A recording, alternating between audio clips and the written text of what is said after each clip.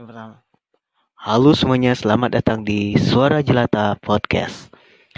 Um, ya, kali ini saya 2 kali take podcast. Saya nggak peduli sih kapan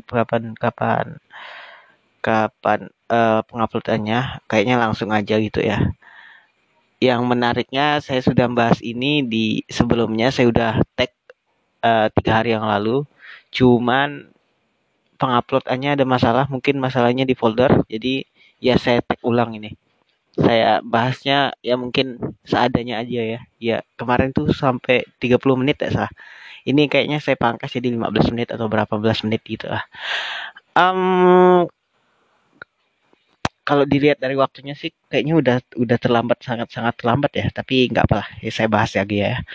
Kemarin saya sangat excited mendengar kabar bahwa bukan melihat channel YouTube-nya Marvel Studios yang mana dia menampilkan teaser dari Spider-Man No Way Home. Spider-Man tidak bisa pulang. Dan saya sangat excited terhadap itu. Kenapa? Karena hal yang saya tunggu-tunggu dan gambarnya pun keren yang membuat para fansnya itu berspekulasi apa yang terjadi di filmnya nanti. Padahal itu cuma teaser, belum trailernya ya. Nah, ngomong-ngomong soal Spider-Man, iya asik bridging ya. By the way, sejak tahun 2002 Spider-Man kan Sony Pictures. BTW Spider-Man tuh milik Sony Picture. Jadi yang di Marvel Studios juga itu punya Sony Picture. Ya, yang punya jadi hak cipta dari Spider-Man itu di Sony Picture, bukan Marvel Studios. Bukan MCU ya, Marvel Cinematic Studios. Nah, dari tahun 2002 Sony Picture sudah mengeluarkan 3 karakter Spider-Man. Bukan 3 karakter Spider-Man, tapi 3 pemeran Spider-Man yang menjadi legend sekali. Kalau yang pertama, Spider-Man versi pertama yaitu Spider-Man 1, Spider-Man 2, Spider-Man 3. Itu diperankan oleh Tobey Maguire. Bag, apa? Tobey Maguire, saya nggak tahu film lain selain Spider-Man Tobey Maguire memerankan apa aja sih. Ya pokoknya kok yang nggak tahu Tobey Maguire, kalian tahu Titanic, pemerannya Leonardo DiCaprio. Nah, itu Leonardo DiCaprio itu sahabat dekatnya Tobey Maguire. Bisa kalian cek di apalah di Tobey Maguire enggak punya Instagram soalnya. Udah tua deh soalnya. Terus tahun itu dari tahun Spider-Man 1 sampai Spider-Man 3 itu rentetan tahunnya. Spider-Man 1 itu tahun 2002, Spider-Man 2 itu 2004 kalau nggak salah. Spider-Man 3 itu 2007. Dah, gitulah. Nah, 10 tahun setelah 2002, Sony Picture mengeluarkan lagi judul baru di Spider-Man. Itu ada alasan kenapa pemerannya diganti. Sony Picture mengeluarkan judul film yang sama, bukan judul film yang apa sih? Film Spider-Man dengan versi yang berbeda, yaitu The Amazing Spider-Man 1 dan 2, yaitu tahun 2012 dan 2014. Sony Picture mempercayai Andrew Garfield sebagai pemeran Spider-Man. Bedanya dengan Amazing Spider-Man versi Andrew Garfield dan Tobey Maguire adalah dari pengeluaran jaringnya dan letak di mana Peter Parker digigit laba-laba. Sebenarnya banyak perbedaan di situ, tapi kita gambar kita lihatkan dari sisi Spider-Man-nya, karena kan ini film Spider-Man bukan film Peter Parker.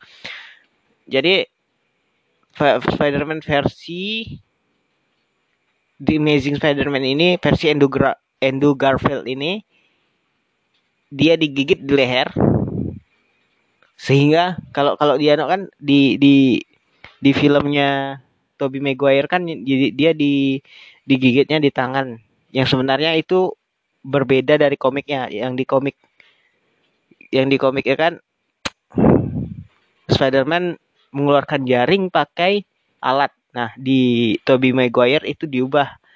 Jadi Spider-Man nggak pakai alat, tapi murni dari produksi badannya.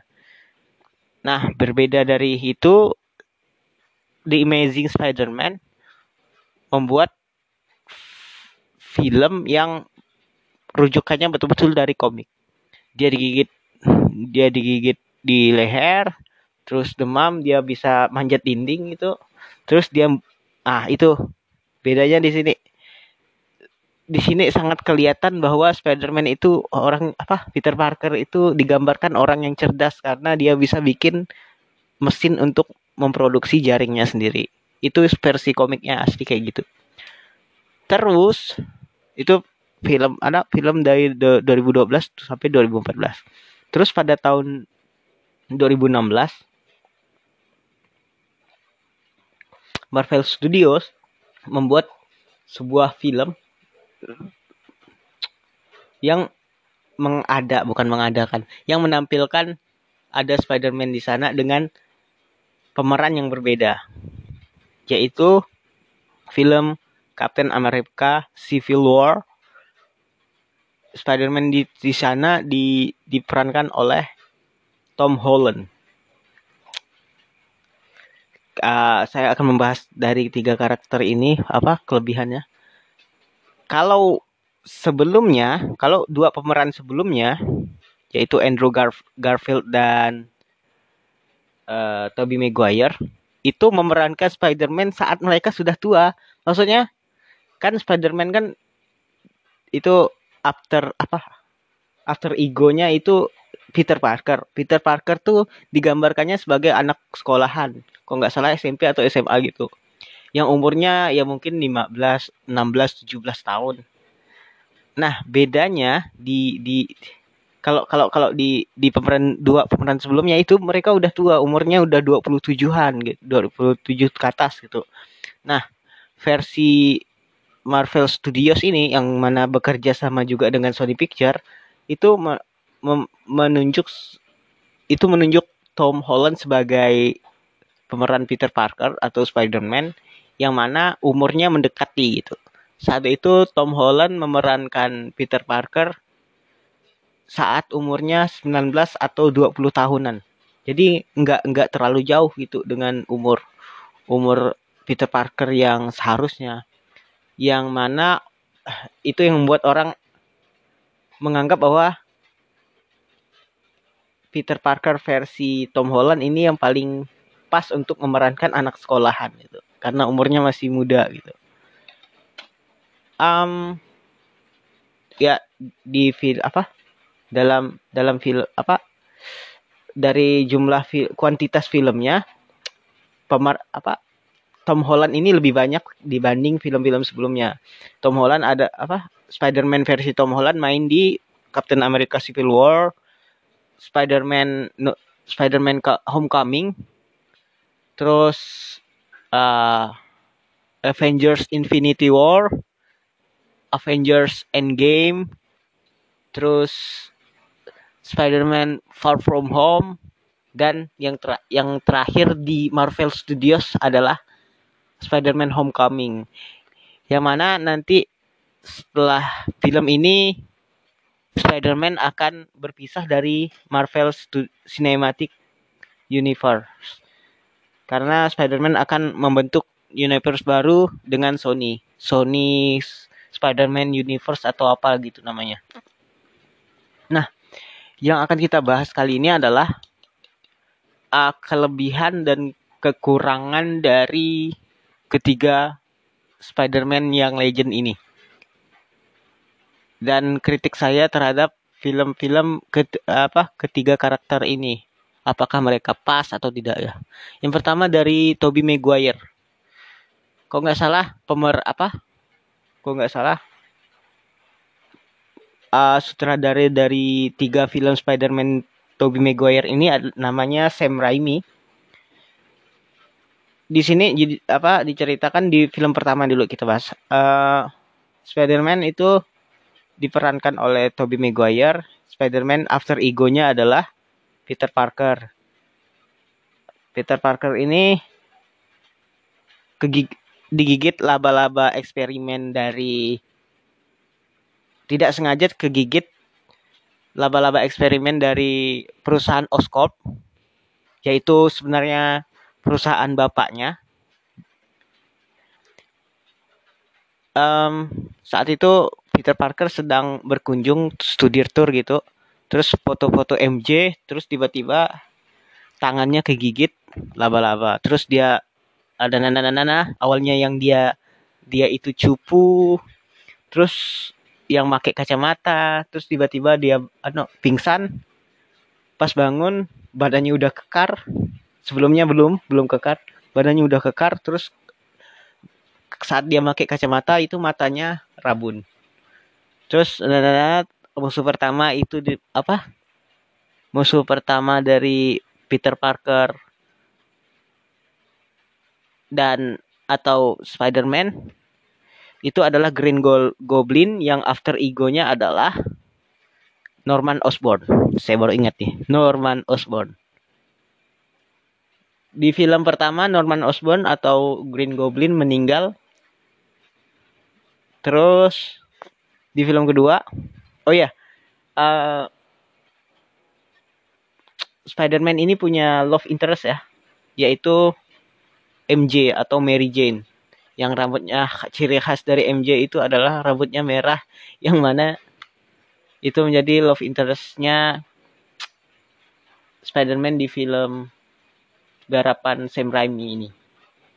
Selain itu juga ada, saya lupa lagi namanya, Gwen Stacy. Ya, Gwen Stacy juga sebagai love interest-nya, cuman nggak ya, cuman MJ lebih cenderung gitu, lebih lah begitulah pokoknya. Terus di film kedua, musuh dari Spider-Man menurut saya yang terbaik sih. Spider-Man terbaik itu Spider-Man 2 atau 2004. Musuh dari Spider-Man adalah Dr. Octavius atau Dr. Octopus atau Dr. Ock nyebutnya. Nah, kita nyebutnya Dr. Octopus aja ya. Saya lupa filmnya kayak mana. Saya lupa rentetan kisahnya. Pokoknya Dr. Octopus tuh salah satu ilmuwan yang dibayar oleh perusahaan Harry Osborn, yaitu anaknya Norman Osborn. Kan Norman Osborn sebelumnya sudah meninggal, digantikan oleh Harry Osborn. Harry Osborn membayar penelitian dari Dr. Octopus ini untuk membuat sebuah energi yang bentuknya kayak matahari gitu. Nah, selain itu juga Dr. Octopus ini juga membuat alat bantu dirinya untuk beraktivitas, yaitu tentakel. Ada 4 kalau nggak salah, 4 ya. Nah, tentakelnya itu dikendalikan oleh syaraf dari Dr. Octopus sendiri. Namun saat dia menampilkan eksperimen terbaiknya, Dr. Octopus syaraf yang alat yang menghubungkan tentakel Dr. Octopus sama sarafnya itu rusak. Jadi tiba-tiba Dr. Octopus dikendalikan oleh tentakel itu. Terus ya banyak yang kejadian paling epik adalah di kereta api, yang mana Dr. Octopus sama Spider-Man bertarung. Terus endingnya Dr. Octopus juga meninggal karena dia sadar bahwa yang dilakukannya salah. Dia kan waktu itu membangkitkan energinya, yang mana dia buatnya kayak matahari. Gravitasi matahari itu medan magnetnya sangat tinggi sehingga kota itu lumayan hancur karena ketarik gravitasi dari itu. Terus agar korbannya tidak banyak, Dokter Octopus menenggelamkan energi tersebut bersama dirinya sendiri. Terus film ketiga menurut saya film paling buruk dari garapan ini yang membuat film keempatnya juga gagal. Sebenarnya garapan Sam Raimi ini ada 4 film, namun filmnya gagal karena ya biasalah masalah produksi. Keren ya, saya bisa lihat dari kerennya dulu ya. Di film ketiga Spider-Man ini kita diperlihatkan Spider-Man versi darknya. Ya, baju Spider-Man itu berubah jadi hitam. Kalau kalau dilihat apa? Itu apa?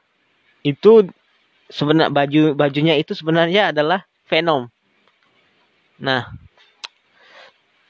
saat saat Spider-Man menggunakan kostum warna hitam itu yang mana itu adalah Venom, Spider-Man tuh Peter Parker tuh kayak apa? Kepribadiannya dipengaruhi oleh Venom ini.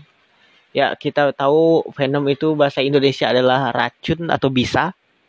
Bisa.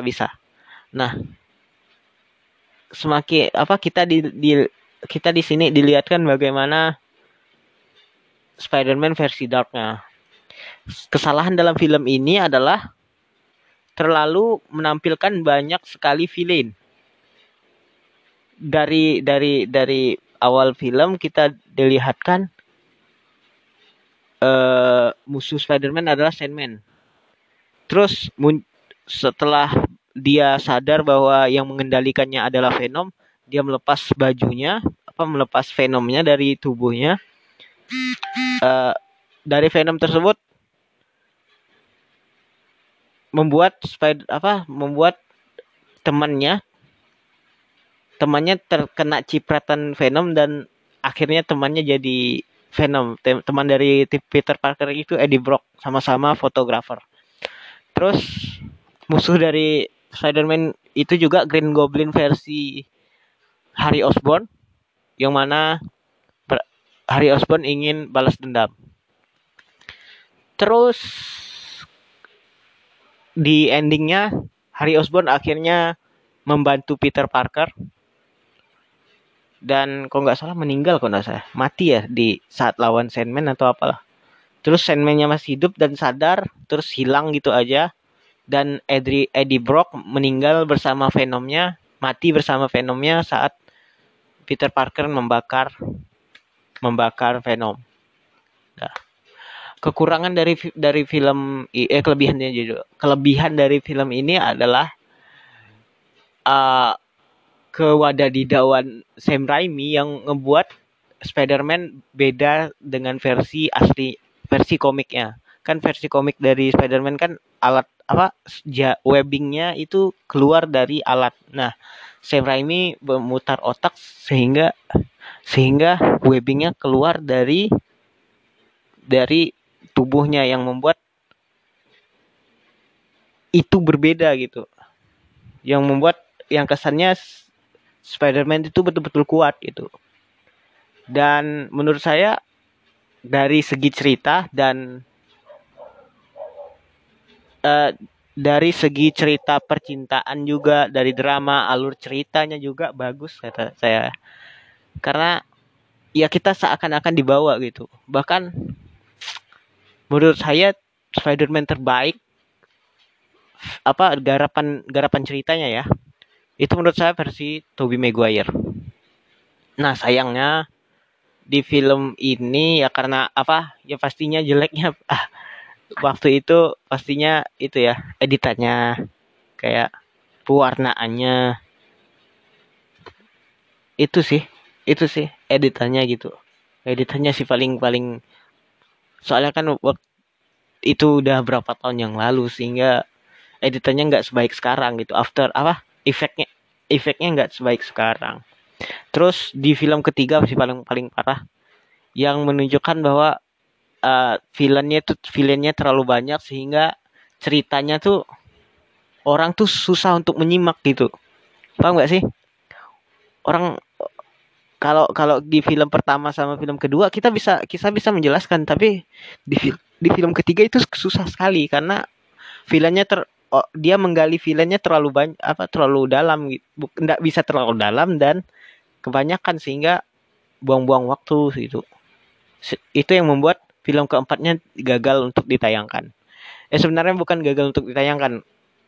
Sam Raimi gagal menyelesaikan skripnya dengan baik.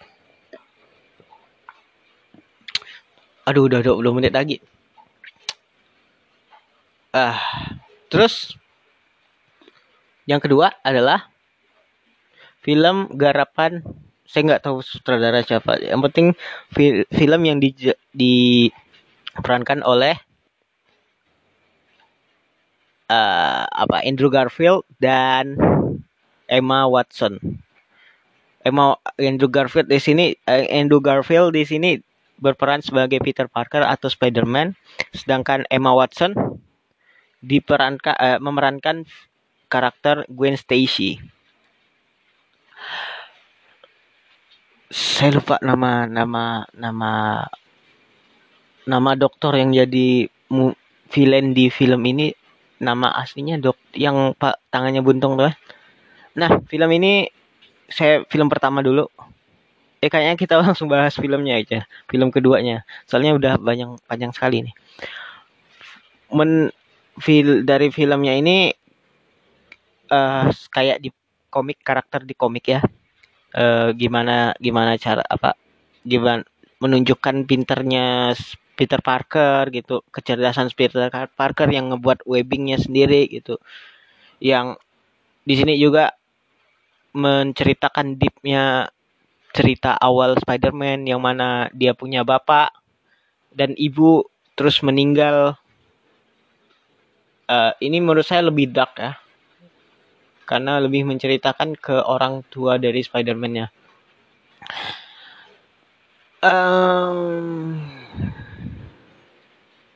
Terus saya bingung juga karena saya nggak nonton gitu. Menurut saya ini bukan salah Andrew Garfield dan Emma Watson sih ya. Menurut saya kedua karakter ini menurut saya bagus, tapi secara jalan cerita itu kurang sekali. Kalau di Spider-Man pertama itu kurang, tapi masih bisa saya nikmati, masih bisa saya tonton sampai habis. Nah, di film kedua sangat kurang sehingga saya malas nontonnya gitu. Paham gak sih? Jadi saya nontonnya sampai setengah nggak salah. Cuman setengah aja gitu. Dari segi acting sudah bagus. Dari jalan ceritanya, kalau di film pertama kan villainnya adalah The Lizard. The Lizard itu after ego-nya adalah dokter. Saya lupa namanya dokter apa ya? Saya lupa nama dokternya. Nah, yang tangannya buntung tuh, yang jadi dosennya Peter Parker. Dosen atau guru ya? Pokoknya gitulah. Yang tangannya buntung, yang bereksperimen dari lizard, atau lizard tuh bahasa Indonesia apa ya? Kadal. Dia eksperimen gimana cara kadal saat memutuskan ekornya tumbuh lagi. Dia eksperimen dari situ pakai sel-sel dari lizard atau kadal disuntikan ke tangannya. Eksperimen awal dia cobakan di tikus dan berhasil, tikusnya tumbuh lagi. Terus dia langsung excited dan mengambil sampelnya, langsung dibawa pulang. Terus tiba-tiba tikusnya jadi lizard, monster lizard. Nah, terus di rumahnya dokter, saya lupa namanya dokter apa sih? Dokter pokoknya gitu ya. Paham ya? Yang dokter tangan buntung saya nyebutnya Mister Tangan Buntung. Mister Tangan Buntung menyuntikkan itu di rumah menyuntikkan sampel pula. Menyuntikkan sel itu ke tubuhnya dan tiba-tiba tangannya tumbuh. Terus dia naik taksi dan tiba-tiba rupanya berubah gitu jadi The Lizard, membuat kekacauan di kota. Terus terus ketahuan sama Spider-Man, ada berantem yang paling epic menurut saya berantem di selokan. Bukan di selokan sih namanya tuh. Pokoknya di pembuangan air. Itu menurut saya paling epic. Udah itu sih yang menariknya. Terus korban di film pertama itu adalah bapaknya Gwen Stacy, yaitu saya lupa namanya, yaitu seorang polisi. Saya sebut aja Mr. Stacy, meninggal dunia. Terus di film keduanya Sony mengulangi kesalahan di film Spider-Man ketiga, yaitu villain yang terlalu banyak. Di sini villain di film ini adalah Harry Osborn, yaitu Green Goblin, dan Electro. Saya lupa nama after ego dari Electro apa. Pokoknya kalau belum tahu, Harry Osborn itu adalah teman baiknya Harry yang 10 di film ini 10 tahun mereka nggak ketemu, tiba-tiba ketemu terus ngobrol-ngobrol. Masalahnya di perselisihan antara dua orang tuanya mereka terdahulu yang ngebuat Harry Osborn ingin membunuh Spider-Man. Apalah, saya nggak nonton, saya nggak nonton soalnya. Saya nggak nonton sampai habis. Pokoknya gitulah. Ya bisa kalau kalau di kostum selain Spider-Man 2, di Amazing Spider-Man 2 menurut saya kostumnya juga sangat bagus. Yang sampah cuman Spider-Man The Amazing Spider-Man 1 yang jelek sekali menurut saya. Gitu sih. Nah, terus kita pindah di film kedua ke film berikutnya, yaitu versi Tom Holland. Nah, di versi Tom Holland ini kita diperlihatkan baju-baju Spider-Man yang keren sekali. Ada baju Iron Spider yang punya kill kill kill mode. Terus yang punya sayap, yang pokoknya keren-keren. Seperti yang saya bilang dari awal bahwa Tobey Maguire sangat cocok memerankan Spider-Man karena dia masih muda, umurnya nggak terlalu jauh gitu untuk memerankan anak seusia sekolahan itu. Kelebihan dari film ini ya Spider-Man diuntungkan dari efeknya. Karena semakin maju teknologi sehingga semuanya kelihatan sangat nyata. Terus banyak sih kelebihannya, banyak sih. Kekurangannya kita langsung bahas kekurangan aja. Ini terlalu panjang soalnya. Kekurangan dari Spider-Man ini adalah gimana? Kekurangan dari film ini adalah Spider-Man di sini terlalu bergantung pada satu sosok, yaitu Tony Stark. Tony Stark, ya. Seakan-akan Spider-Man itu kalau di dua film sebelumnya kita lihat Spider-Man itu adalah orang yang mandiri, superhero yang mandiri lah gitu.